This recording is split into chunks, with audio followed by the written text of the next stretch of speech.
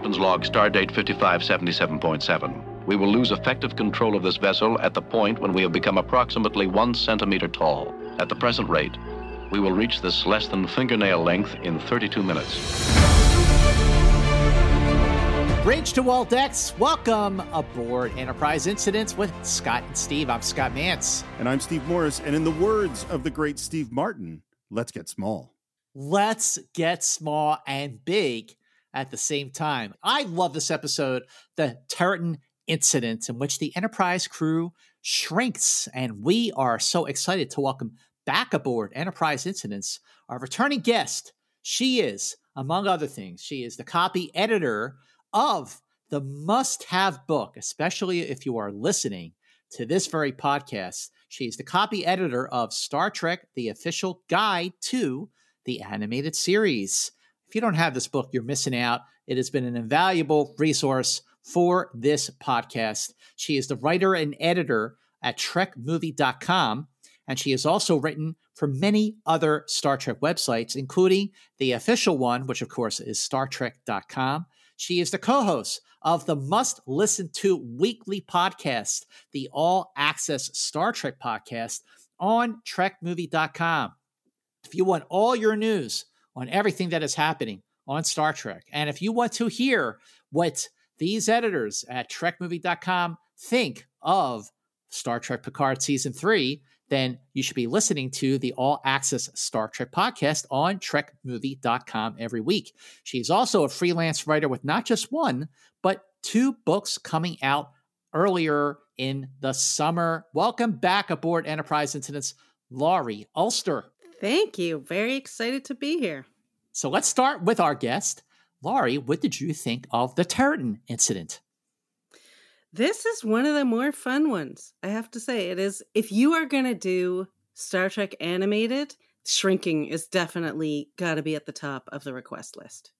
I completely agree.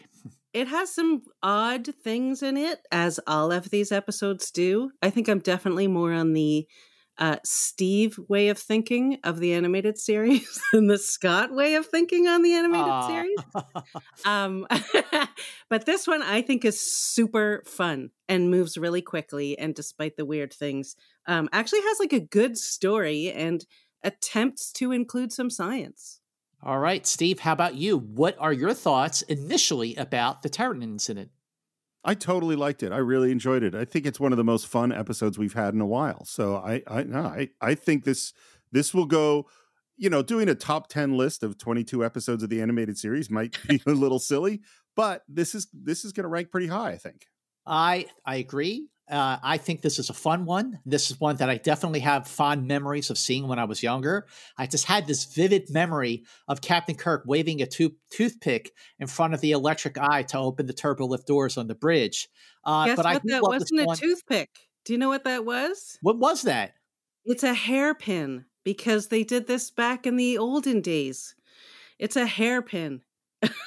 What is the hairpin doing on the bridge of the Enterprise? I assume it fell out of Uhura's hair. I mean, have you seen the hairstyles on the Enterprise? I mean, Yeah. there's a lot of stuff keeping the architecture of those hairstyles up. Yes. Or maybe it is a toothpick. Maybe, they just had some chicken wings one day on the Enterprise. On the bridge. Toothpicks on the bridge.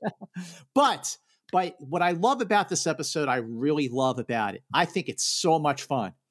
But I have issues with this episode, and those issues are plot points, which we will get to as the podcast continues along. The first half of the episode I really love.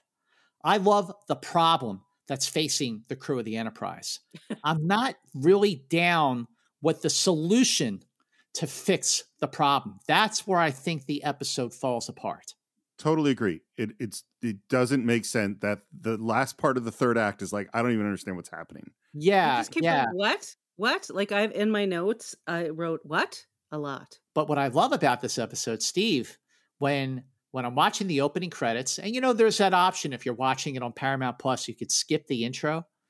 I never do that. I've been meaning to ask you this question forever. That was my guess. My guess was that you never skip the intro. What's your guess about me?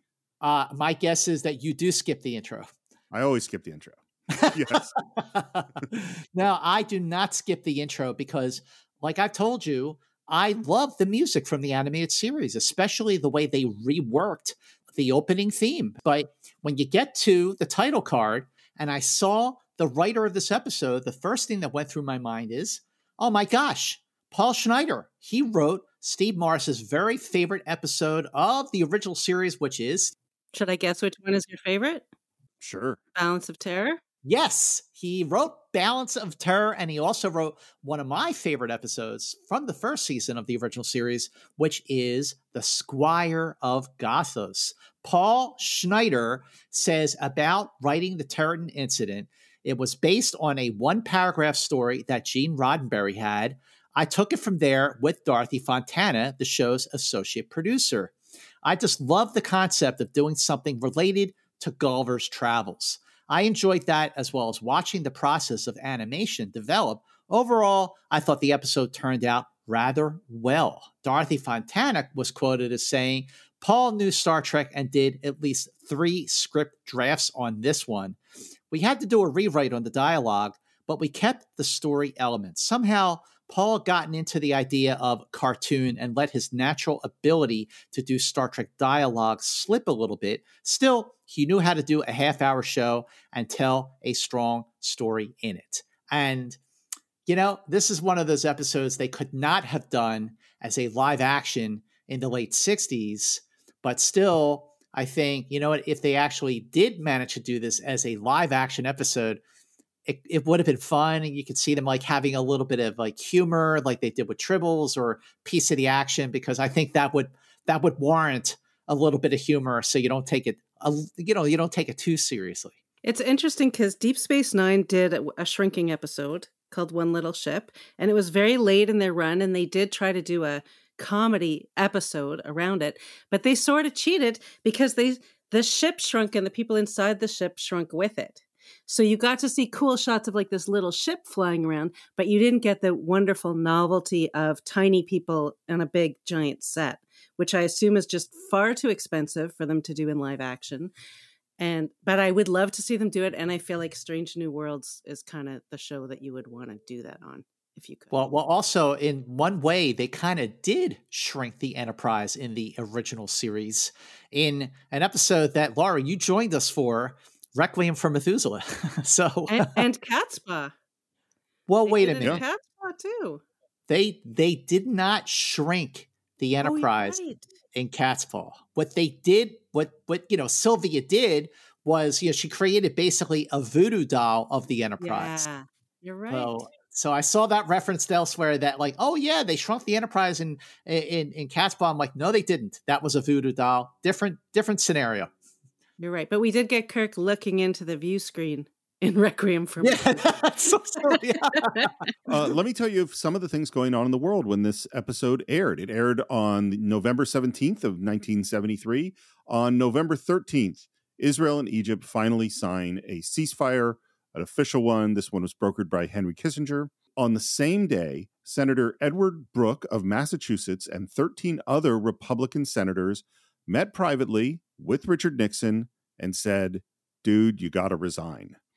That's probably not how they said it, but they said, if you don't, impeachment is coming your way. And Nixon said, no. And then Nixon went to Orlando on the 17th, where he made a speech in which he said, because people have got to know whether or not their president is a crook. Well, I'm not a crook. What's so crazy to me, I always assumed that quote was about Watergate, because it's always associated with Watergate. It's not about Watergate. It was about he was accused of cheating on his taxes. Oh. So it happens right in the middle of Watergate, but it's actually not about Watergate. See, I always assumed that was about Watergate too. I am not a crook. Watergate, totally. I think of it as the punchline of my childhood. Totally. Well, I think, and it's always put in the montage when you're talking about Watergate. They always play that clip. Yeah. That is what was going on in the world. Would you like to see what was going on in the Enterprise in the Terratin incident? Let's dive into the Terratin incident. So we start off with a log, and that we're checking out the remains of a burnt out supernova. I think the shot is really cool. I think this seems like some really interesting science. I'm glad we're going to be looking at, no, that's not what this episode's going to be about at all, because we get a strange signal from the Cepheus system. And Uhura's trying to figure it out. We listen to it. It seems totally random. And then we hear one word in it. And that word is Terratin. And it's repeated. So the star date for the Terratin incident is 5577.3, which puts it between the live action episodes For the World is Hollow and Is There in Truth No Beauty. There have been quite a few animated episodes that have taken place between For the World is Hollow and Is There in Truth No Beauty, and this is another one. I have a question about that timing. Because it did remind me a little bit of Wink of an Eye. Yeah. And I'm wondering where that fits in. Would that have happened before or after? After this. Yeah. Wink of an Eye was in the second half of the third season. So that would have been after For the World is Hollow and Is There in Truth No Beauty. Interesting. Was the word totally random, Mr. Spock? No, sir. It was repeated twice in the transmission. Mr. Sulu, lay in a course for Cephas. And McCoy is a little surprised and goes, Jim, you don't mean you're going to abandon the mapping mission to check out some meaningless signal? I'm kind of with McCoy on this. I mean, can you imagine if like there's, a aircraft carrier or a battleship that's off on a mission and then just goes, hey, we heard a weird signal. Let's go turn around and go do something else. Like, you're supposed to do the job you were assigned usually. I disagree. Yes, I agree. You go first on that one, Laurie. I think if you're a starship captain and you hear a signal that might be some people, then you check out that signal. I thought it was very Janeway of him to switch gears. So, Steve, what you're proposing that Kirk stay, that would have been very Pike of him, because in the cage, when Pike, when they get a signal maybe from TAS-4, we aren't going to go just to be certain. Pike is like, not without any indication of survivors. No. So, but Kirk says, a signal, huh? I think that warrants investigation. And I would tell Dr. McCoy, get off my bridge. Well, but it's also, I mean, the Pike one is like, that was a distress signal. This is just, you literally just heard, it's like you're scanning the radio and you heard a word repeated and you're like, oh, I wonder what that is. Let's go check that out. It seems like very little to go on. But this moment just struck me funny, this next one, because Kirk says, meaningless at the moment, Bones, but it was sent twice. Odds against that occurring in a totally random transmission are too high to ignore. When he said that, I just wanted everybody to turn and look at Spock to wait for him to give us the odds. Right. And I just thought of and then have Nimoy go, what? What are you looking at me for? Yeah, that would have been funny. And all we have on this planet is that it's Class M, its core is molten, and it's got a crystalline crust. But what we see when we get there is huge eruptions shooting out into space. So clearly some stuff is going on this planet. And this prompts Kirk to do something that I thought was extremely good, extremely cool of him. He checks with every single department and every single deck to make sure that all systems are green before progressing forward. Navigations, how you doing? Scotty, how's it going? What's happening in sickbay, with the lab rats and everything? And everything's good, Captain. And he goes, okay, let's go. I thought that was very captain-y of him. I loved it. I like that Scotty said they're purring like happy kittens. I love that. I would like to take a moment and discuss these animals that apparently... Have these guys always been in sickbay? The gossamer mice and the fish, they're halo fish? They never turned up, I think, anywhere else, did they? But if you go back to the man trap, you didn't see any lab animals, but you did see plants that were sentient and alive. So maybe they were there and we just didn't see it. Well, especially the gossamer mice, you could easily miss. Exactly. Well, the thing to me, because it seems as if they're treating them like canaries in the coal mine. Yeah. That they exist here. That it's like, how's everything on the ship? Because what's happening is we're getting hit by some weird sort of beam or something, which we had seen on the planet that was like amongst the crystals, like a radio dish came up and is shooting something at them.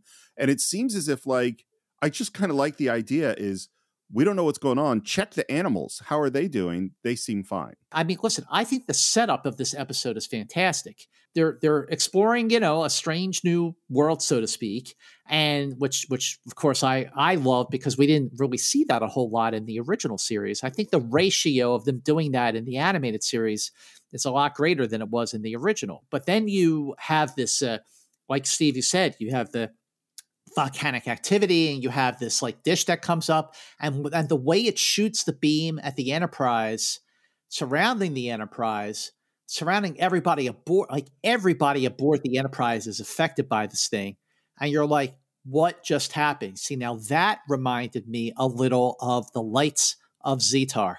Sure. Yeah, I can see that. Engineering, no casualties, Captain, but trouble aplenty with the engines. What about main circuits? Well, you have to see it to believe it, sir. Those big crystals in there have come apart, each of them unpeeling like the rind of an orange. I'm very confused by unpeeling. It should be peeling. If they're unpeeling, it means the skins are going back on. If it's unpeeling, it means it's fine. Right. But what I love is you have this unknown beam hitting the Enterprise, and immediately it's affecting the engines and the dilithium crystals and the circuits and everything. So just like the best of Star Trek, you're starting to see a problem. The problems will seriously multiply from there until it becomes a race against time to save the ship and the crew. I would like to jump forward to the end and just see if we could figure out what the heck has happened. Because at the end, they say something about, because they're these little people that are on the planet, and the planet is falling apart. And so this is their way of trying to get rescued. Am I correct? Yeah. Yes, that's right. Okay. Mm-hmm. So did they shoot this beam to shrink the people on the Enterprise? That, I understand what you're saying. So they shot the beam at the Enterprise because they needed help. I mean, I don't know if they knew that it was going to shrink the people in the Enterprise, but I mean, if they're shrunk, then like, what were they expecting? They're shrunk. We find out at the end that they're shrunk because of some environmental thing on the planet that shrunk them. But then they said, this is our defense system. So did they take the environmental thing on the planet and turn it into a beam? And if you want to get rescued, why would you try to shrink people? I mean, like this just doesn't make, it's like, and I totally enjoy the shrinking crew and all the stuff that happens in the middle part of this episode. But this is also why I have no idea why this is happening. It's just so bizarre. Well, this is why I said that I think the setup and the first half and the problem that happens to the Enterprise crew is way more entertaining than the solution. Yeah. We're down in engineering. We see these really messed up dilithium crystals, and then Spock is looking through his, a viewer. Captain, this is quite unprecedented. And I think for the first time ever, we actually see what Spock is seeing when he's looking through a thing like that. Yeah.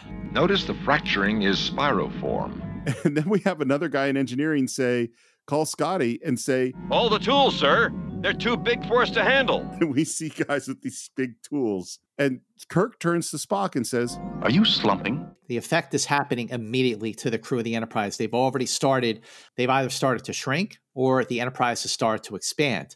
They get a distress call from the main dining room because everything is too large. But you hear a lieutenant, and it's Nichelle Nichols, but she's not being Uhura. And the big distress is that women are losing their rings and their hairpins, and it's making everybody panic.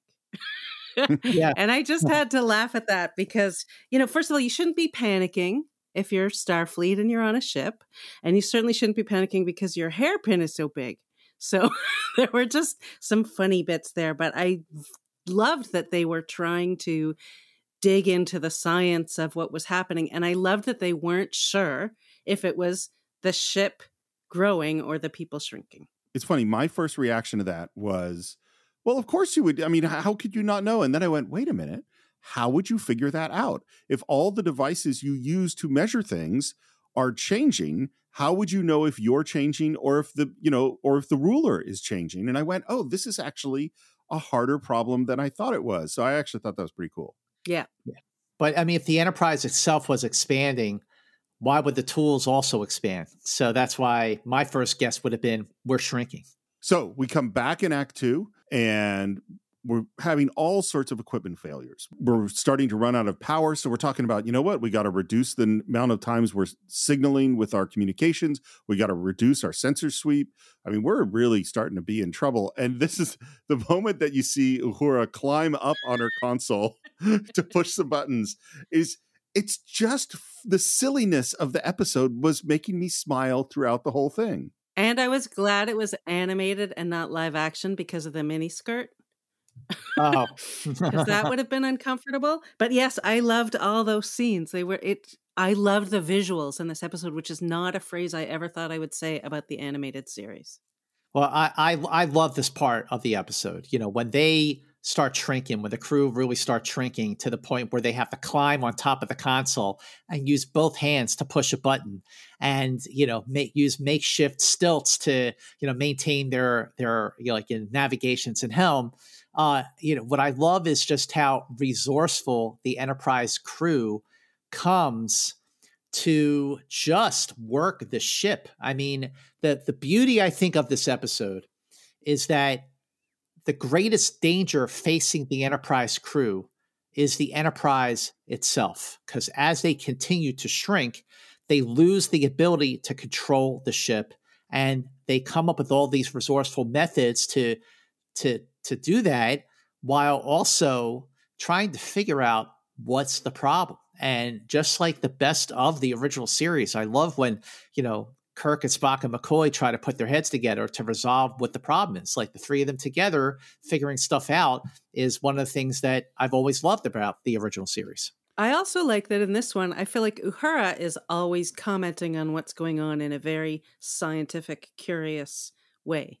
She gets to do a lot in this episode compared to the live action show. I agree. And I love the way that she chimed in. She was commenting on everything, observing it. She had, and I thought that helped along the way. And then, their analysis of the specifics of what's going on, I thought was very Star Trek. Well, one of the things that I pointed out repeatedly on the animated series is how it really does feel like an ensemble. On the original show, all the key moments will be left to Kirk, Spock, and McCoy. You'd have some episodes that felt like ensembles, like Doomsday Machine or Mirror Mirror, or Trouble with Tribbles or I Mud. But with the animated series, and Steve and I have pointed this out a few times already, like everyone has something to do. Like it's really, maybe it's because it was animated and, Shatner wasn't counting lines and he didn't care. But I love that the dynamic feels more like that of Next Generation than of the original series. You both commented on the team working together to figure out the problem, and I feel the same way. I think it's the best we've seen in the animated series. And let's get into that, which is we're down in sickbay, and the first thing we see is basically looking at an atom, and that the space between the particles is getting smaller. How long can it keep on? Ad infinitum, perhaps. Considering distance between atoms is relatively as great as between stars. Is that true that the number of atoms determines how much we actually weigh, no matter how big we actually are? It determines our mass. Yes, absolutely. That is what determines our mass. Oh, okay. What we weigh is determined by gravity of the planet you're on. So what you weigh is different depending on what planet we were on. And yes, no, it's totally true. We are 99% empty space. Wow, that explains a lot. Because and it's actually it's not so much the distance between molecules, which is kind of how they say it, or between atoms. It's the space within the atom. It's the space between the nucleus and that electron that's orbiting around it. It's all empty space. And I'm sure there are actual physicists who are listening to this who will say that I got it all wrong. So it's certainly not my area of expertise. So I apologize. It's why I'm not weighing in. And then we look over at the fish. Dr. McCoy, the animals, they're getting too small for the cage mesh. All the gossamers are out. And as she points, we see that she's wearing this huge, huge bracelet. The bracelet has not shrunk. Yet the uniform on which you wear it fits as well as ever. And then we hear something which I've never heard before about Star Trek. Uniform made of algae-based xenolon, I believe. So, our Star Trek uniforms are made of algae. Yeah, yeah. Well, first of all, like the first thing I started thinking of, because it's been a while since I'd seen the episode, is, oh, so they're shrinking, but the uniforms are also shrinking. How does that work? Well, had just asked myself that question in my head and wrote it down in my notes when I went, oh, there's the answer. So that's new information we're hearing about on the animated series. What was your take on all this new information, Lori? I thought it was revolutionary of them to actually ask the question and provide an answer, because I feel like other times they don't always do that. Why is the uniform not changing, or why is the uniform changing? And this was a great thing to throw in, because I do try to remember that it was a show specifically for kids and you want to spark curiosity. So this was a great made up new piece of information that would explain it away, and it was a fun scene. I really love this too. I think this is such a great thing, because what is it that I'm always bugged by on the how many times on the course of Enterprise incidents have you hear me say, well, that doesn't really make sense because of, or why isn't this happening? All the time, my little nitpicking quibbles, and this is them addressing it. This is them going, we're going to take this weird thing of why are the uniforms shrinking, and we're going to turn it into an asset, another piece of evidence in figuring out what's going on. I think that's great. Yes, I completely agree. And we go on that way because the next thing we see is that they look in the aquariums and that the plants in the aquariums are shrinking and the rocks are not shrinking. So suddenly we're going, oh, this is affecting organic things. And then we even take it to another level of learning. The wave tends to wind tight such spiral molecules as dilithium. There is one other molecular structure. Of course, the double helix of DNA, nucleus of every cell in our bodies. I mean, this is like, just as you said, Lori, this is actually teaching things about actual science. It's really cool. Yeah, I agree. I thought that was unusual and great for them to be doing. I mean, I didn't get to watch this show as a kid. I don't think it was on in Canada when I was that age. I've never been able to verify that, so I only saw it as an adult. But there are some great lessons in here, I think. I mean, just in terms of information and critical thinking. Well, the thing about the animated series that makes it special is that the writers were told to write like they are writing for Star Trek. And if they threw in some sort of educational things here and there that were done, I don't want to say subtle, but not beating you over the head with it, then that was also great. Because I don't feel like any of these episodes we covered so far on this podcast have been written down to the audience. I feel like what I loved about it, and the reason I have been grading the animated series on a curve, is because I feel like the writers are writing like it's for Star Trek. I'm not sure I agree entirely with that. Like, I do feel, if it sort of reminds me of, all the famous memos that were going back and forth in the original series, and they would write these very hilarious memos. And at one point, Leonard Nimoy was like complaining in a memo, I think, that Spock's character basically just raised an eyebrow and said fascinating all the time. And he was getting frustrated. And I feel like in the animated series, there's a lot of that. Sometimes they get it, sometimes they don't. And so I always have to context it and remember, like, what was the intention of the show? What was the budget of the show? What were the resources as I look at those things? Because if you binge it, you will start to get very frustrated. One at a time is fine. I don't know about that. I feel like some of the episodes we've done, especially like Once Upon a Planet, Mud's Passion, some of the episodes there felt like that they were just doing too much of a rehash without really doing something really new and imaginative to propel the idea forward. But then again, I mean, you two are sort of looking at the animated series one way, and I'm looking at it another way. So I'm more of a glasses half full kind of person when it comes to the animated series. Well, this episode is great for half full because it's a really good episode. Yes. I think sometimes it's exactly what Lori says, and sometimes I think it's what Scott says. I'm splitting the difference here. I feel like when they really get it, they get it, And there are a lot of times where, it's like, it was what I was trying to say in our last episode on Mud's Passion, where there was still the same McCoy Spock joke. And it's like just repeating the same joke. That's where, to me, it falls a little bit into caricature rather than into like nuanced humanness for me. And the other thing we're trying to figure out is, okay, how much are we going to shrink and how long will it take to get to our smallest size? Something else we'd better determine first. How long can we expect to maintain control of our ship? I love all the little Star Trek people shots because Spock climbing up the chair to get up onto a console with little Kirk and Bones down below, I think is just hilarious. When I go back and I think of the animated series, and again, I have not watched the animated series episodes like I've watched the original episodes like continuously over the decades. But one of the images that really stuck out in my mind from when I did watch the animated episodes back in the day was the image of the little Enterprise crew members like sitting on top of the consoles and using the hairpin, toothpick, what have you, to open the door. This episode stuck out to me more than probably any other because of this fun stuff with the Enterprise crew shrinking. This is where the episode to me really works well and feels like Star Trek, but feels like something fun. It's fun. I think this is like the I'm Mud test, which is that if you're happy with Star Trek being really silly, then you'll like this episode. And if that bugs you, well, then this episode is definitely not for you. Captain's log, stardate 5577.7. We will lose effective control of this vessel at the point when we have become approximately 1 centimeter tall. And I'm like, I think you'd lose control way before that. 1 centimeter tall is really, really, really tiny.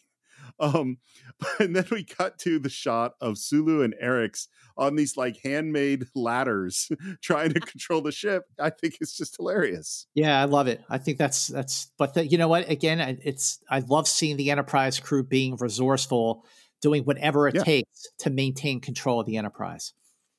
Yeah, the jury rigging across the board is creative, smart, and fun.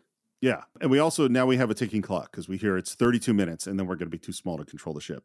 Spock, how small will we ultimately shrink? I do think they spend way too much time trying to figure out how small they'll get and not nearly enough time trying to figure out how to stop being small.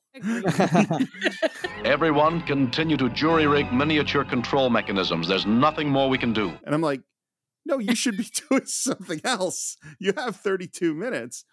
And Sulu argues. But there is, Captain. Request permission to direct phaser fire at the planet. And he really wants to shoot something at this point. Sounds like a little panicky. I'm thinking, what is he all jittery? He gets uncharacteristically jittery. See, this is the first problem I have with the episode right here, is Sulu panicking. That was completely out of character. Yeah. And this is where I feel like Paul Schneider took some shortcuts at the expense of character to propel the story forward in a way that doesn't hold up in the world of Star Trek. Seeing Sulu like want to fire the phasers and panicking the way he does, and hearing, we'll cut to it in a bit, but hearing Chapel yell out the words, help, help, help, when she falls into the aquarium. This is the first sort of red flag of this episode where I went, I don't like that. That doesn't really work. And also you could have had Sulu falling down and injuring himself, which is what they needed, without having him panic and want to shoot people. Exactly. I completely agree. Well, and that Kirk is saying there's nothing else we can do. Like all of those things together just don't make sense. But he does fall down and injure himself. They think that he broke his legs. And we go, okay, we're going to head down to sickbay, except this is where the electric eye doesn't see them, and we need to wave the hairpin in order to get onto the turbo lift. By the way, and I'm not going to, it's funny, Lori, that you brought up Wink of an Eye, because I had this basic objection in Wink of an Eye, which is if you really think too much about their size, it would take them a week to get to sickbay, you know? Going to sickbay is wildly impractical. Yeah.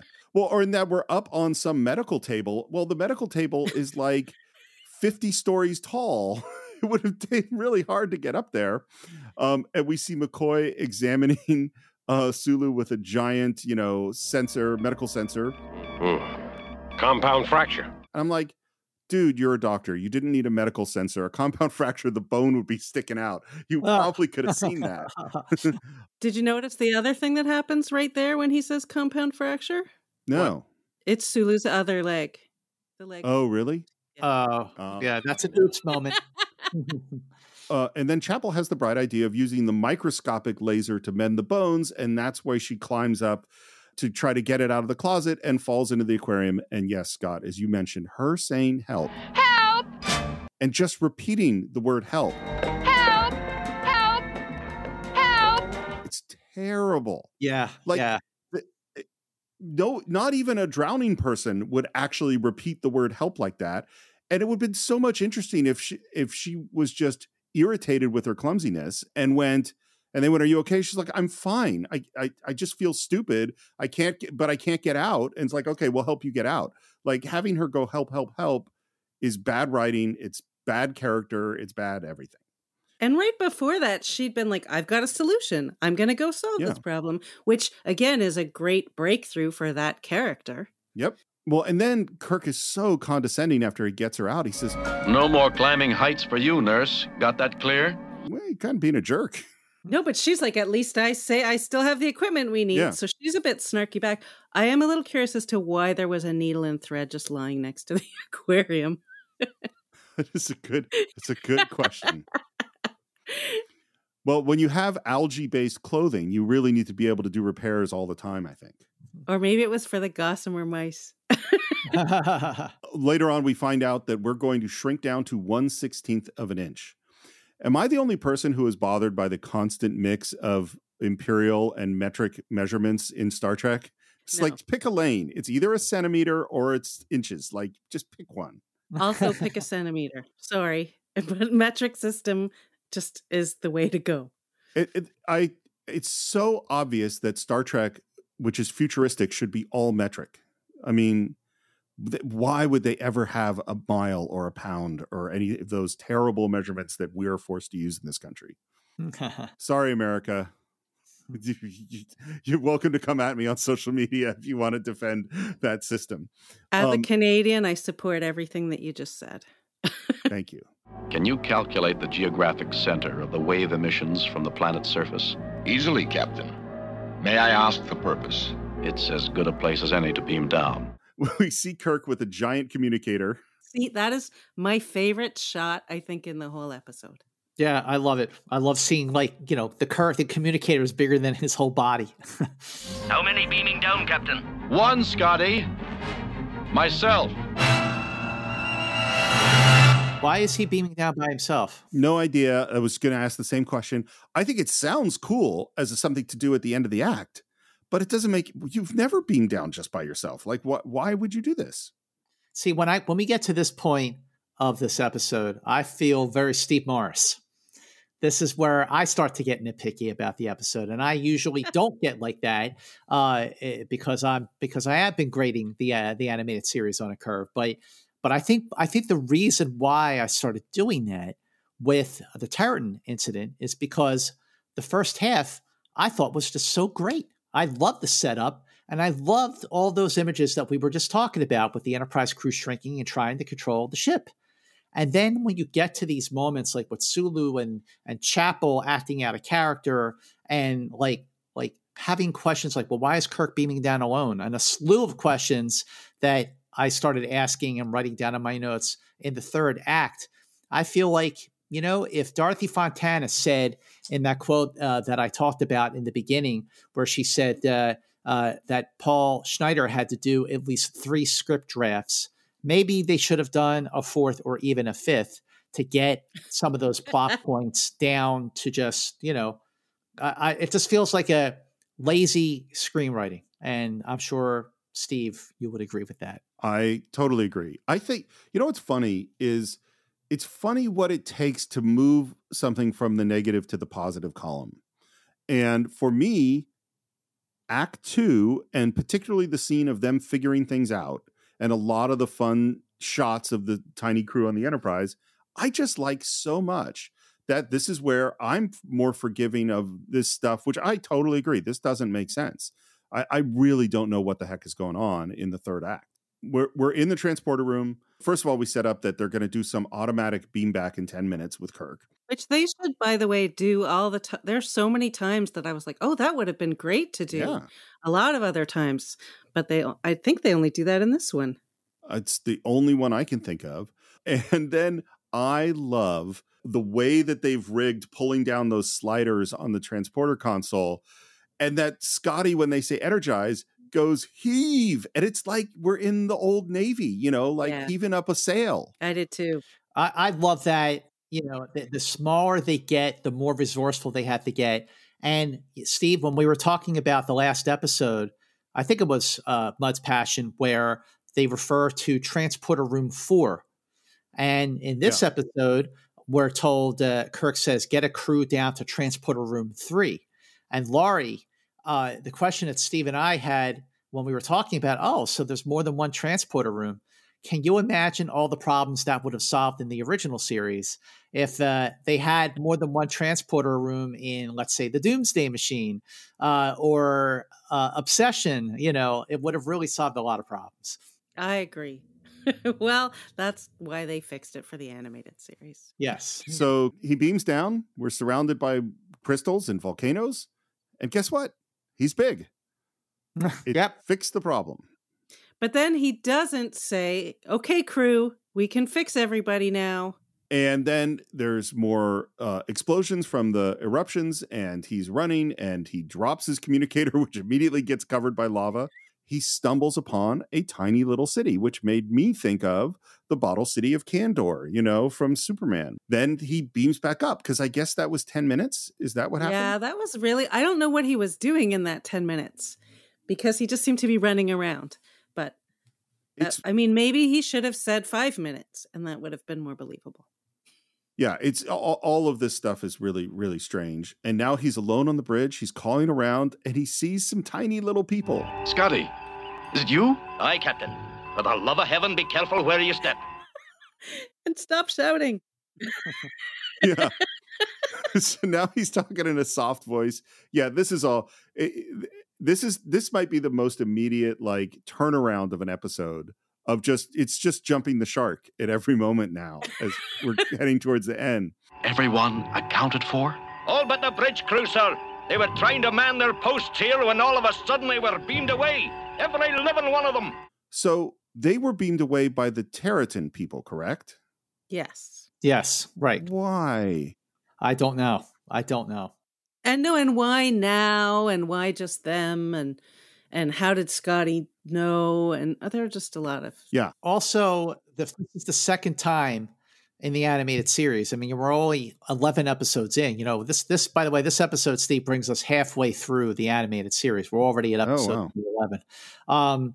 But we already saw in the Lorelei signal when Kirk, Spock, and McCoy were aging that they were able to help them with the transporter. They used the transporter to fix the problem.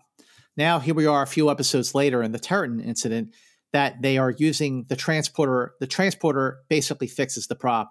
See, where's Dr. McCoy coming up with this miracle thing in the last moment to save the crew, like in, Naked Time? You know what I mean? It just feels like they had this great idea, and the first half of the script was going really, really well. And then there's we got to finish this and we got to do it in 24 minutes. And they just started throwing stuff out. And like you said, Steve, they jumped the shark a little bit. I'm going to give you a theory story-wise for why maybe it had to be the transporter. Because they need to have a reason that they can't do it to the people on the planet. And that's because the transporter would not have stored their patterns. That makes perfect sense. But I also agree with Scott. They didn't figure it out. I mean, if even on the Lorelei episode, that's an idea. Hey, let's try using the transporter. Here, Spock says something about it, but they didn't try. In fact, most of the time, what they're trying to figure out is how small are we going to get and how long will it take? Not, can we block this beam? Can we stop the process? What, for instance, and this goes into the Atom and Ant-Man, but it's well, if they're the same weight when they're tiny little things, maybe there's something they could do with that. Maybe there's other things that they could do. And added to that, the bad guys make no sense. What they're doing doesn't make any sense either. So all of this is just really bizarre. We're talking about how things really fall apart in the third act here. And it got me thinking how, all the stuff with the city, the little city, and the episode title, the Terratin incident, the Terratins, you didn't even need any of that. You just had the Enterprise exploring this supernova. I mean, in Deadly Years, when they went to Gamma Hydra 4 and there was a comet, and the planet passed through the comet's tail, and that's what caused the colonists, to grow older. And the same thing happened to the landing party when they beamed down. Well, they're investigating and they're exploring this supernova, and there's this beam that hits the Enterprise from the supernova, causing everybody to shrink. That's all you need. You don't need all this other stuff. Scott Mantz, that is a fantastic Scott Mantz rewrite. Yes. Well done. I totally agree. I 100% agree. That's a better episode. We're just working the problem, and then they come up with a cool solution by working together as a team. I love it. That would be so much better. But now, and this again, this is why this is so dumb, is now at the end of the third act is the first time that Kirk tries to contact the planet, which is the most normal Star Trek thing to do, is to call. Message to the inhabitants of the city on the planet below. All this ship's armament is locked on the coordinates of your city. And he shoots a phaser to demonstrate they're serious and says, You have 1 minute to restore my bridge crew unharmed, or you will undergo full barrage. And they call back. So clearly they can communicate. Mm-hmm. Why didn't we just talk in the first place? Why are people shrinking? Why is this whole thing happening? I don't understand. And also, if Kirk did fire on them, wouldn't he also kill his crew? Yes, that is a great point. He would. Mm-hmm. And he gave them 1 minute, which is very un-Kirk-like and un-Starfleet-like. See, another out-of-character trait. Yes, I agree. The Mendant is the name of the leader of these people, says, We neither suffer insult nor give apology for actions, but I give them now for damage done your starship. So now he's apologizing for, I don't know. No, and also you shouldn't declare that you don't apologize for things. That's not a good policy. Yeah. And he says they can replace their dilithium. We see all the crew is there. We tried to tell you our plight as you passed, but our great antenna was buried. We had no choice but to use our invasion defense to reach you. So how can you talk to them now? Many questions, Steve Morris. Many questions. You can't see, but I shrugged. You still haven't answered my question. Either you tell me what's happened to my people. Here we are, Captain. And we see all of them down there. It's like they're at a party or something. Yeah, they're just kind of all hanging out. It's like, never mind. I'm not going to ask these questions anymore. I have a question we have to ask, though, that this didn't even occur to me when I was watching it. So Kirk beams down to the planet and he's instantly restored to his full size, correct? Yes. Right. Mm-hmm. Yes. But they're beamed down to the planet and they're still tiny. Because they weren't beamed down by the Enterprise's transport. Oh, okay, It's good. the Enterprise's transporters that have their old, So it's because Steve, you just answered one of the pressing questions that I had. Like, why? I'm cutting to the chase. When they beamed the city aboard the Enterprise using the phasers, which doesn't make sense. The city is tiny. Okay, like Gulliver's Travels.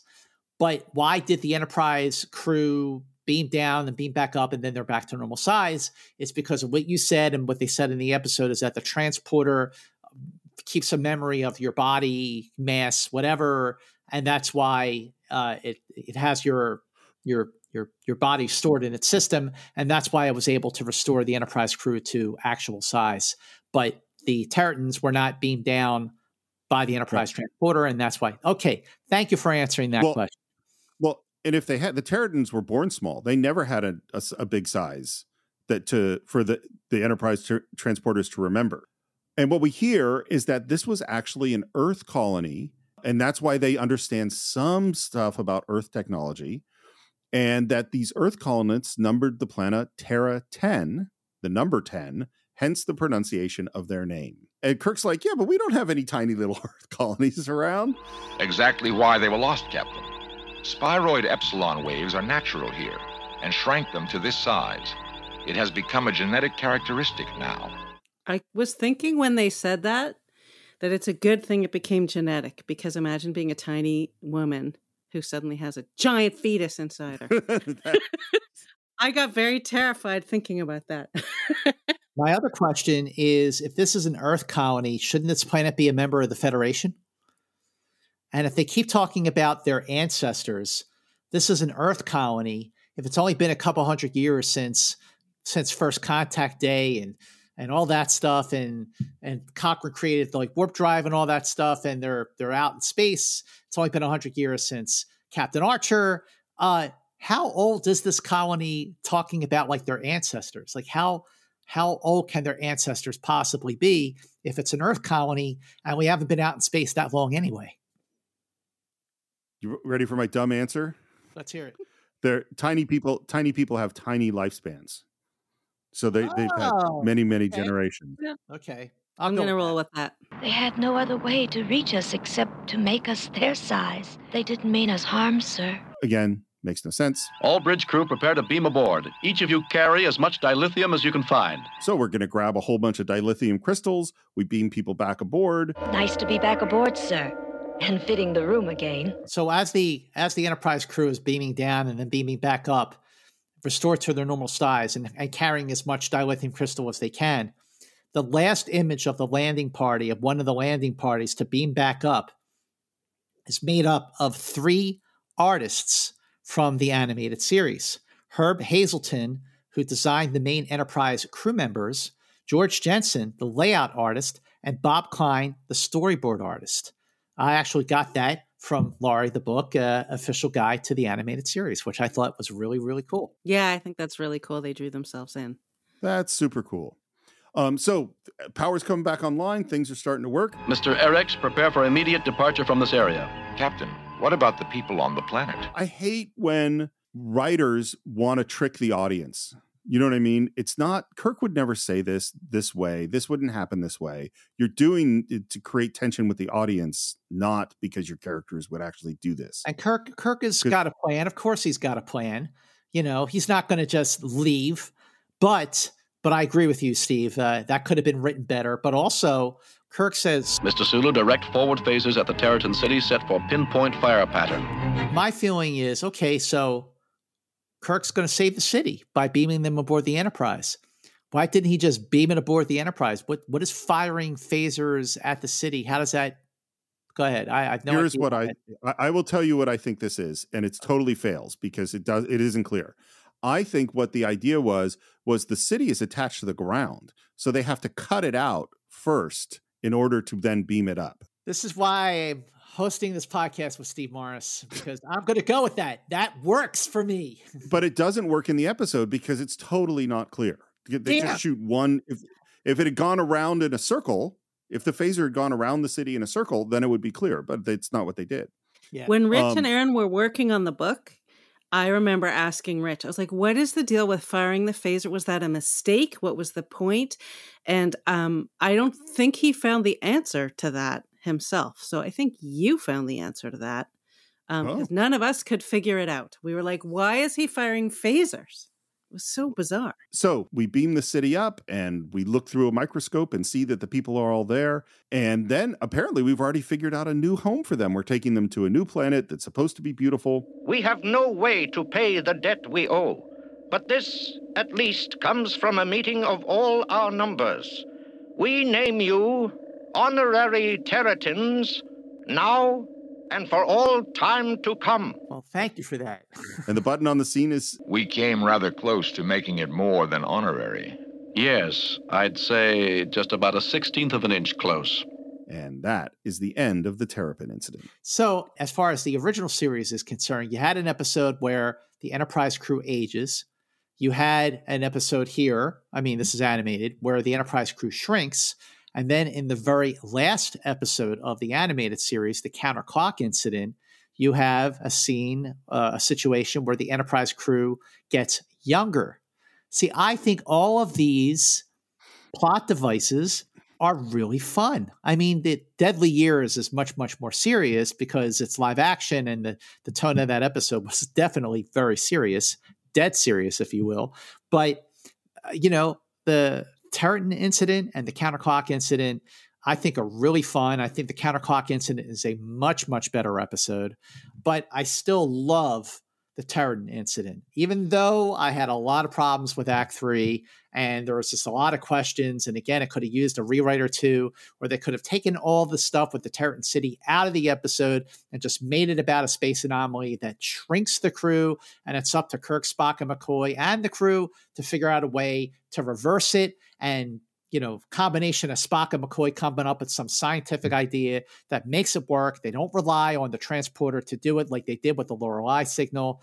Having said all that, I still love the episode. I think it's really, really fun. And rewatching it for the first time in many, many, many years, I had a smile on my face during those moments where the shrunken Enterprise crew is just trying to control the ship. I'm the same. Basically, I totally like what I like. The part in the middle, figuring out the science, watching all the ways they jury rig stuff, all that is fun. The thought that just occurred to me, there's an era, because I was a huge Superman fan, and that was the comic I collected the most of.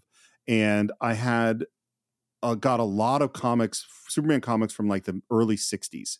Oh. And there's an era of Superman comics in the early 60s where it was giant Superman. Superman has a huge brain. Superman is shrunk. Superman. What if Lois gets superpower? It was sort of the weird science trick of the week. And it feels like the animated series is playing a little bit in that playground.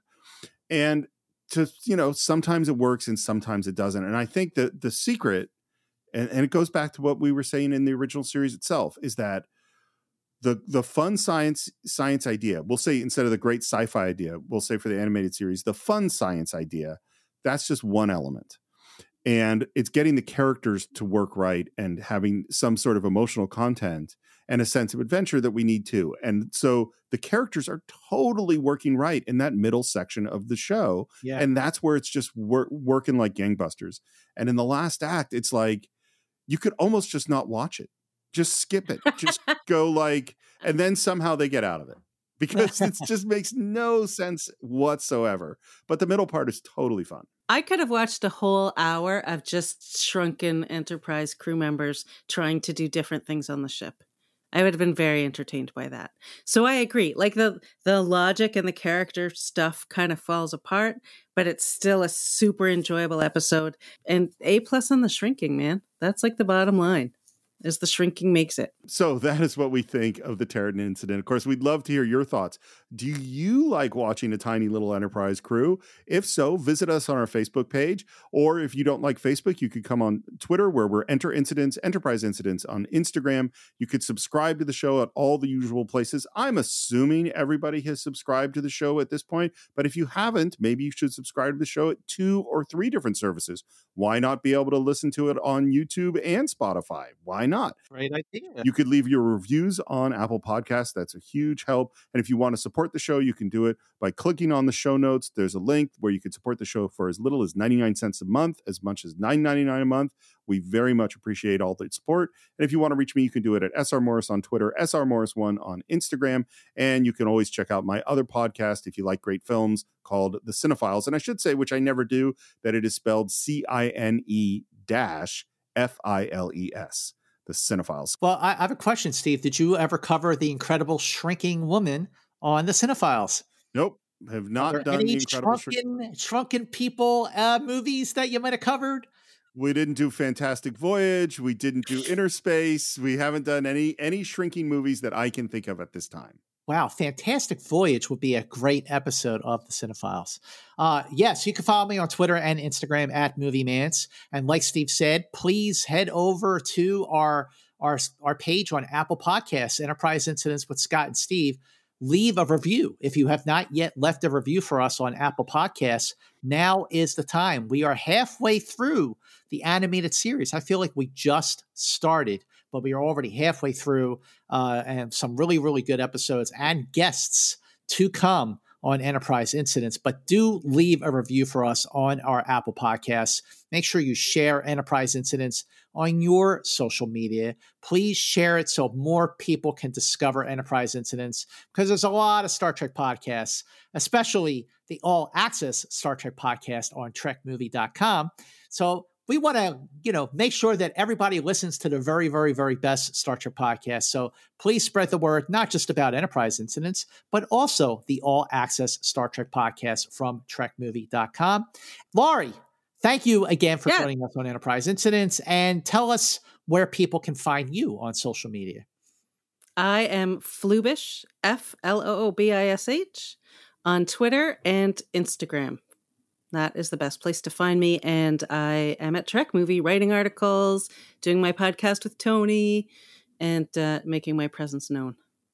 Well, thank you again for joining us. We really, really appreciate it. And thank you again for suggesting the Sci-Fi Sisters when we had them on for the Lorelei Signal. They were amazing guests. So coming up next on Enterprise Incidents is an episode, another one that I really have fond memories of. I'm really looking forward to rewatching and doing a deep dive into the time trap and the return of Captain Core. But of course, he is voiced by James Doohan, this time not John Colicos, sadly. But the time trap is next on Enterprise Incidents, so do join us then. And as always, remember to keep going boldly.